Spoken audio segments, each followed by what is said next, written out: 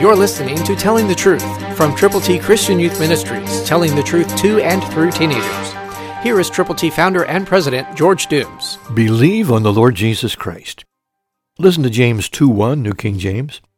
My brethren, do not hold the faith of our Lord Jesus Christ, the Lord of glory, with partiality. What does partiality mean? It means to just have a part of something and not the whole. We need to know that the whole gospel is necessary. The whole Word of God is inspired.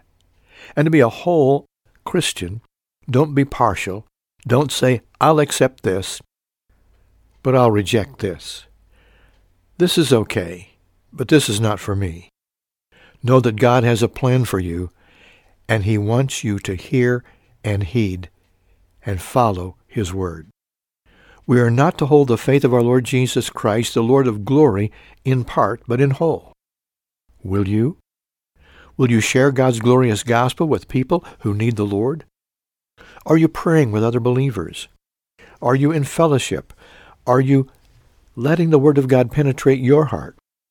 Are you going to people who need the Lord and sharing God's marvelous plan of salvation, His way of redemption with them, telling them who Jesus is and what He will do for them? You can, if you will. Be a doer and go. Christ through you can change the world.